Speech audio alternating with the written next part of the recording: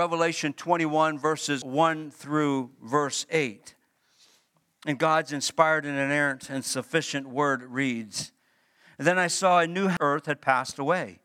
There is a holy city, New Jerusalem, coming down out of heaven from God, made ready as a bride adorned for her husband. And I heard a loud voice from the throne, God is among men, and he will, and God himself will be among them. And he will wipe away every tear from their eyes, and there will no longer be any death. There will no longer be any mourning. Who sits on the throne said, Behold. And he said, Write, for these words are faithful and true. And then he said to me, It is done. I am the Alpha and the Omega, the one who thirsts from the springs of water. He who overcomes will inherit these things. I will be his God, and he will be my son. But for the cowardly, the unbelieving, the abominable, the idolaters, the liars, their part, which is the second death." Father, I just ask a blessing now upon the reading of your word. And Lord, as we spend some time this morning, comments about it, Father, I just pray that your Spirit would illuminate this text for us, that your Spirit would open our hearts and our minds, not what I have to say, but what you pray, Lord, that from you this morning. I pray it in the name of Jesus. Amen. So I've simply just titled this, Heaven, Out with the Old, In with the New.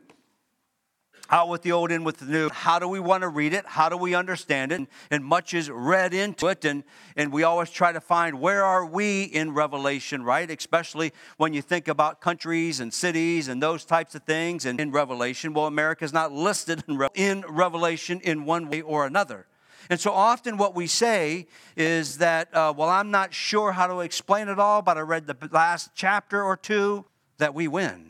And I think that's a chapter because the last two chapters, 21 and 22 of Revelation, has to be two of the finest chapters in all of Scripture as far as giving us hope. And as John was writing what he's seen, what he heard, in the back of his mind, or maybe in the forefront of his mind, John had to be thinking of Isaiah, because many of the words that he of Isaiah. And so to get started, go back and look at what John might have had in mind as he was penning these words here in Revelation 21.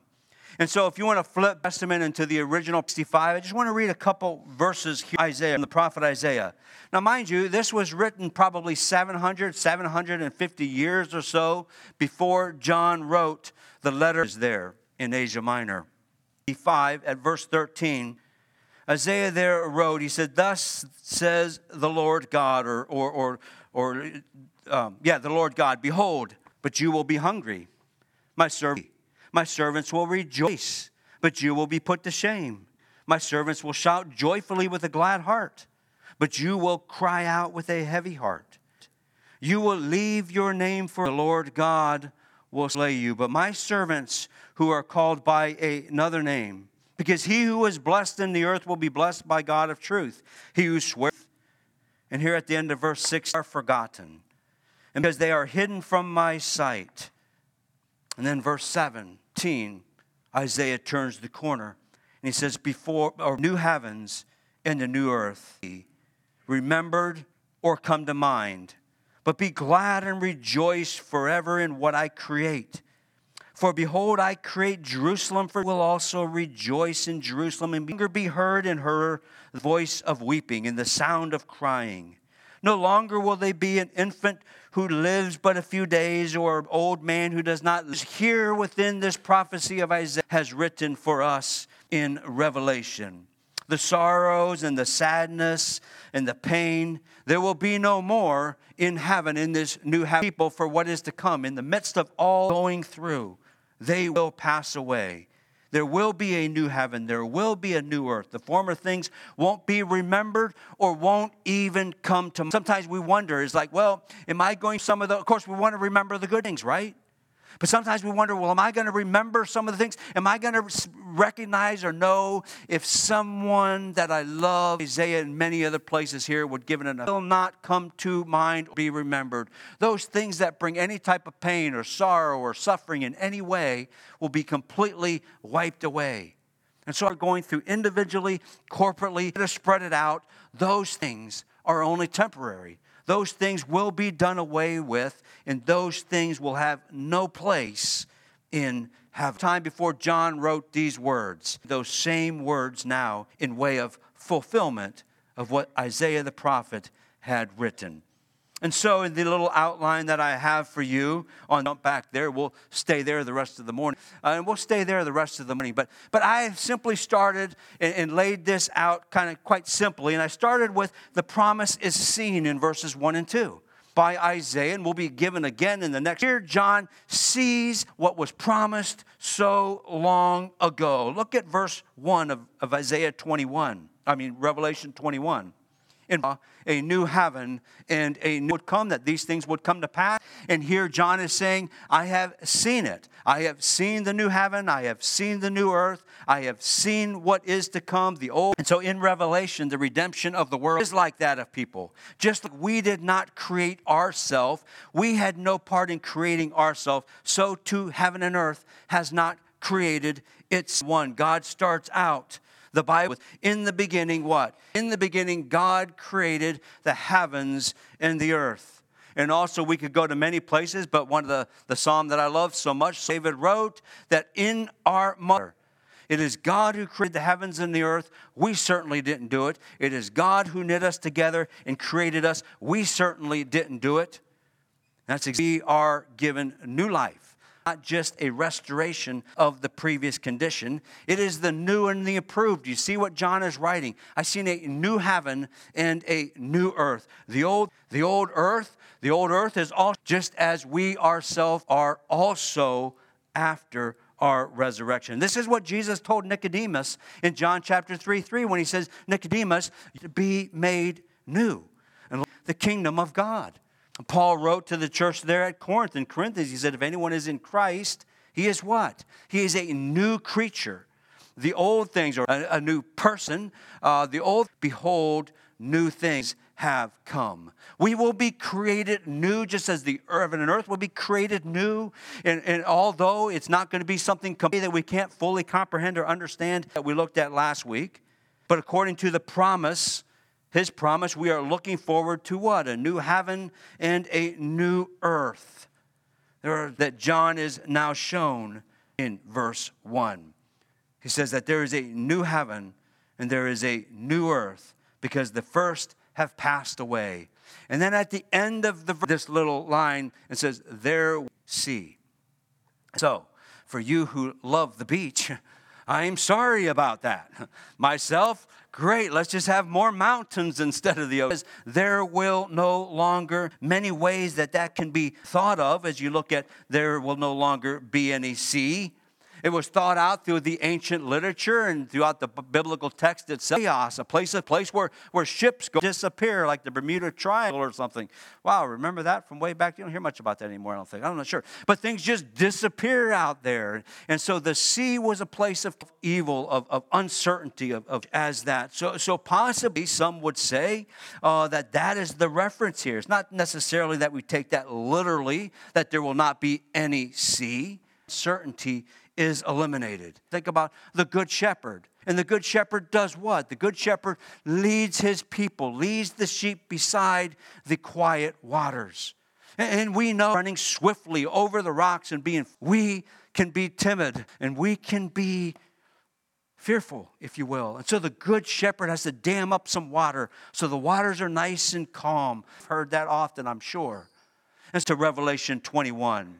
That John is saying the sea is no longer, the chaos of it maybe are not there, or maybe they're nice and calm and cloud. His revelation, which is not, kind of repeats the same things throughout Revelation. That can be what makes it so difficult to understand.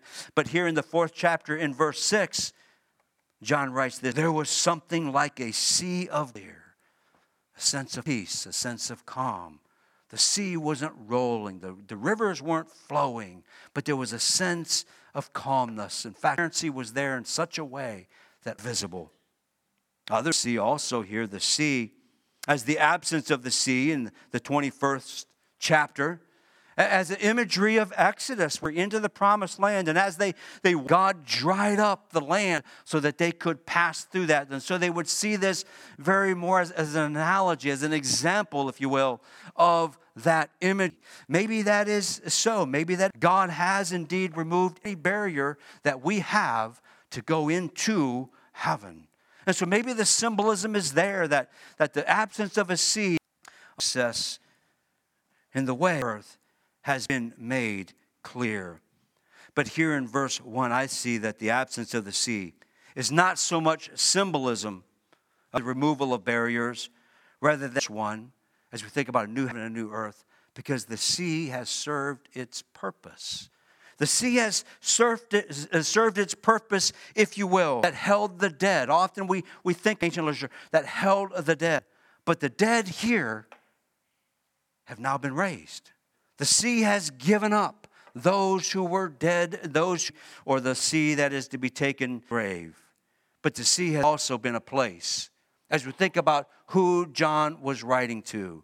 And the government and those who were in power in John come into play as John is writing. He's writing this letter first and foremost, not for us, but for the 7 churches of Asia Minor. And so what were these 7 churches going through? What dictatorship or what leadership? All through the letter of Revelation, over and over. Who is Babylon? Well, Babylon is anybody who fits the bill. Anybody who gives the definition of Babylon could be that. So Babylon was a real place for sure.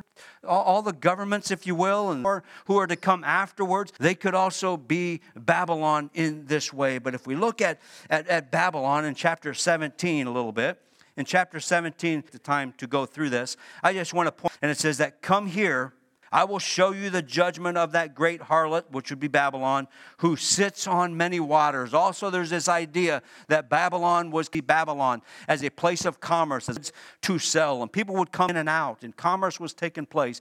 But also that Babylon sat here on many waters, and that Babylon was here, and so possibly that's what John is talking about in verse 1, as he says that there no longer will be this oppression. There no longer will be this rulership of this governing evil folk will be no more. I saw the holy city. I saw a holy city coming down out of heaven from God, made ready as a bride, adorned for his. I like this. Said I had a brother who liked to do remodel work, and I hated remodel. I despised remodel work because I always said I like to work with clean dirt. I like to start from the ground up with fix anybody else's stuff. I want to start. That's what John is saying here. Nehemiah, when he went back to rebuild the temple walls, he went back and rebuilt and restored the walls of the city and had that, no, this Jerusalem out of heaven is built in a way that only God could build it. Only God could build it in such a way. This is the city. When Abraham said, or when the which has foundations, architect and builder is God. This is not a man-made city. This is not a remodel or restoration of another project. And we'll get into this next week. One here, we see, and it gives the description of exactly how this city is built and what it is made of in a way. And it says that he came crystal clear. He goes through how thick the walls were, that there were 12 gates, and who guards the gates, and that the gates are big pearls, and this angel who took Paul around, listen to Stanley tape measure. It was a gold measuring rod that he took around, and he measured everything, the stones and what it was built upon. And you can see that this is a type of new heaven that only in this is the promise John was shown. John was shown this promise given to Isaiah so long ago. And here is John trying to put into, how do you do that? We don't necessarily take literally, but we know and understand that it is nothing like we've experienced before. But John also was then given a promise, just as Isaiah see that the promise was given. And he says that I heard a loud voice from the throne. Now, this loud voice from the throne was not God. We don't know who this loud voice was. Obviously, a loud voice from the throne and said, behold, that the tabernacle is among you, will be among you. And often you will hear speakers or writers say something like, God tabernacled among us. That's just a way of, I didn't just dwell within the, but the tabernacle of God, and they shall be his people, and God himself will be among them. Now, there's two words in these three verses that I want to. Among, the word among, and among is used three times. Promises what? The seeker promises that God will be among men. God will be among men. God will dwell among them.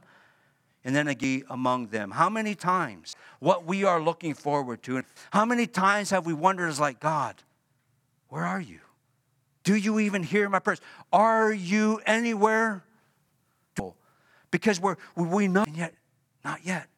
This will be a time that God will be among us, not in the Holy of Holies, not in a special place, not in a pillar of fire, will be among us, come among us. Just as it that verse that we have, after Adam and Eve had done what they were not supposed to do, and they heard the voice of God. Isn't that a beautiful picture? Restored, that God will walk among us in the garden in the cool of the day. You see, the serpent had told Adam and Eve, had given them a false promise, like God. God does not want you to eat. You will be like God, and God knows that. And God does not want you to be that way. And so right from the beginning, there was this desire to not necessarily know God and to have, and they disobeyed God in this way. But 1 John chapter 3, verse 2, where John wrote there, he said that, beloved, and it has not appeared as yet that when he appears, we will be like him, because we will see him just as he is. And what he wrote long ago, how it will be. That God will once again be among his people. Second, in verses 3 and 4, uses this word will in verses 1 through 8. But in these two verses, he uses will 5 times. And he says here that God will dwell among every tear. There will be any mourning. None of these things will be. All will be taken away. God is not the divine comforter. It's not how we sorrow. God isn't like the Father, and we're comforted in the midst of our sorrow, in the midst of when we've hurt ourselves in whatever way it may be. No, but those things will be completely eliminated and taken. John here is being to look to the future, knowing that although the faithful may suffer now, pain, sorrow, death will have no place in heaven and no place. That's what the promise. Revelation 21. See, John seen the promise. The promise was shown to him. The promise was given to him. And now in verses 5 and 6, we see that God himself, and he who sits on the throne said, behold, I am making all things new. All things new. And he said, write, for these words are true. And then he said, it is the end. I will give to the one who thirsts from the springs of water of life without revelation. And he ends of who he is. The very first chapter, God started with these same words. Verse 8, I am the Alpha and the Omega, who will. Here in Revelation 21 at the end of the book, declaration. I am the Alpha and the Omega, the beginning and the end. Again, the words here. John must have been hearing. We're not going to flip back there anymore. But in Isaiah 40, you don't have to turn there if you don't want to, but we see these same words in Isaiah 40 at verse 12. You can write this text down. I don't know if I have it in your outline. But in Isaiah 40, Isaiah writes this. He says, hollow of his hand, are marked off the heavens by a span, and calculated the dust of the earth by a measure, and weighed the mountains in a balance. Who has done this? Verse 15, be bucket, but are regarded as a speck of dust on the scale. Verse 18, to whom then will you liken God? Or what like it? I love this. As for the smith plates it with gold, and a silversmith fashions chains of silver. He who is Two impoverished for such an offering, selects a tree that does not skilled craftsman to prepare an idol. The ridiculousness of that. And this is what you're worshiping. And Isaiah says in verse 22, no, it is he who sits above the circle of the earth. And its inhabitants are like a curtain. Listen to this line. And he spreads, it is he who reduces rules to nothing, who makes judges of the earth meaningless. To whom then will you listen? But lift up your eyes on high. Stars, the one who leads forth their host by number. He calls them by name because of the greatness of his might and the strength missing. Mornings especially. Sometimes you see the shooting stars. Sometimes you say in the morning, it's like, wow, quite a few of them. And you see these shooting stars. God misses. Saying there is nothing that happens that this is the God who said, I am the beginning, the Alpha and the Omega, the beginning and the end. Richard Bachman writes in the theology of the book of Revelation on Tuesday night, but he writes this: human-made gods, this God is utterly incomparable one, to whom all nations are subject, whose purpose none can frustrate. It's faith that determines the prophetic outlook of the designation, the Alpha and the Omega. God precedes all things as their creator, and he will bring all things to eschatological fulfillment. He is of all history, creation, and he has the last word in new creation, end quote. It is this God who now declares, it's like he backs 21. Why? Because it is done, because I said it is done. It is this God that John is now writing about, who's giving the churches we're going through, going. In verse 6b, he says, I will give to the one who thirsts from the springs of water of life without cost. If they're thirsty, I will give them water without cost. God is selling nothing. There is nothing for sale. It cannot even be bought. We see it in John chapter 4 where there we have the well for water, right? And give him will never thirst. The water that I give him will become a well of water springing up to life. And the woman says, what? This person says, me this water, so that I never have to come back here again, so that I never have to draw water again, so that I never have to be thirsty again. She was focused, I no longer want to have to gather water in the heat of the day. Invites repentance. He says, go and get your husband. And he enters into that dialogue with her as he calls her to repent. She got it in the end. But here, with this water, it doesn't cost you anything. There's nothing that you can do for it. You can't work for it. You can't live rightly for it. It is totally free. Do you have a desire for God? Do you desire to have a relationship with this God? Or is it just things that we try to get from this God that's the only requirement. The promise was shown to John. The promise was heard by John. The promise was ratified by God. And he says that he will be my son. Usually what happens is, here you think of the inheritance as the son after a person dies. But here, no. The inheritance is given upon life. Upon life. The place at his death will be given to us upon. But the decision, right? The decision must be yours. The decision must be mine. Am I thirsty? Do I desire this water? Do I desire a relationship with earth? Is this a desire that I have? He who overcomes. It's he who overcomes that will inherit these things. I will be his God. John was writing to very specific people who were going through very specific situations. Just as a brief example, Babylon. In chapter 8, there's an angel that coming down from heaven, John, and said, I have great authority, the earth, and illuminate all his glory. And he cries out, what? Fallen, fallen is Babylon the Great. For demons, she is now seen, these the governing bodies, they're seen for who they are.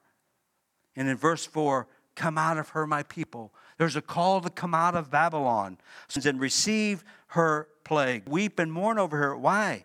because no one anymore buys what they are selling. No longer is there a profit to be made by manipulating people. No longer is there 12 and 13 of Revelations that these cargo ships, the kings of the earth that we'll look at next week, have brought into Babylon and the things of the land. And at the very end, what's for sale? The very souls of this slavery that is here being depicted as Babylon. How easy it is to be sold into society, right? To be sold in a way that, and there's this cry to come out. And those who come out are those who overcome. We'll either overcome. Those are the two options. Both are competitive terms, if you will. Both of them requires and demands us to take a stand. To be an overcomer may indeed cost you your life. It's often spoken of here in Revelation 1. But in reality, you, as an overcomer, have won. Bachman also writes, image for both assessments of glorious, the Lamb is victorious. How is that possible? John is able to pose most effectively the crucial issue of how one sees question, isn't it? Find success. In what lies your security? In what lies the things that drive you?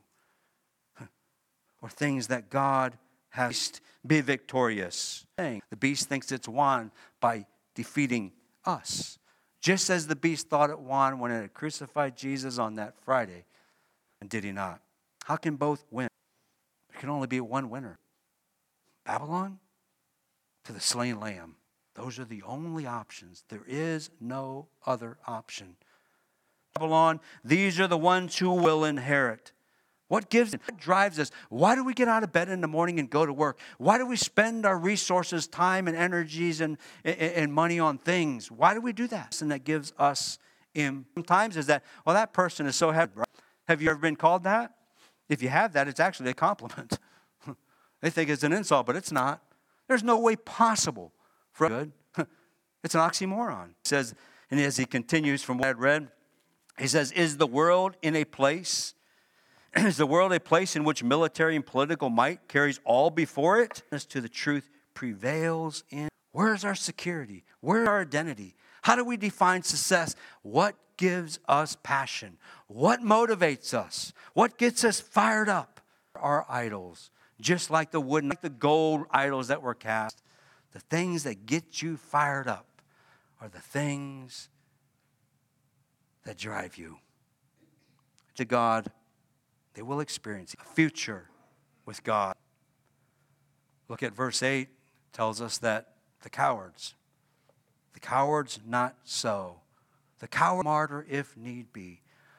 And say, God before all else. Not God plus anything else, but God alone.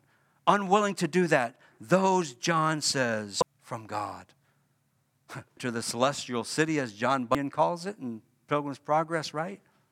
But it is only those who will endure.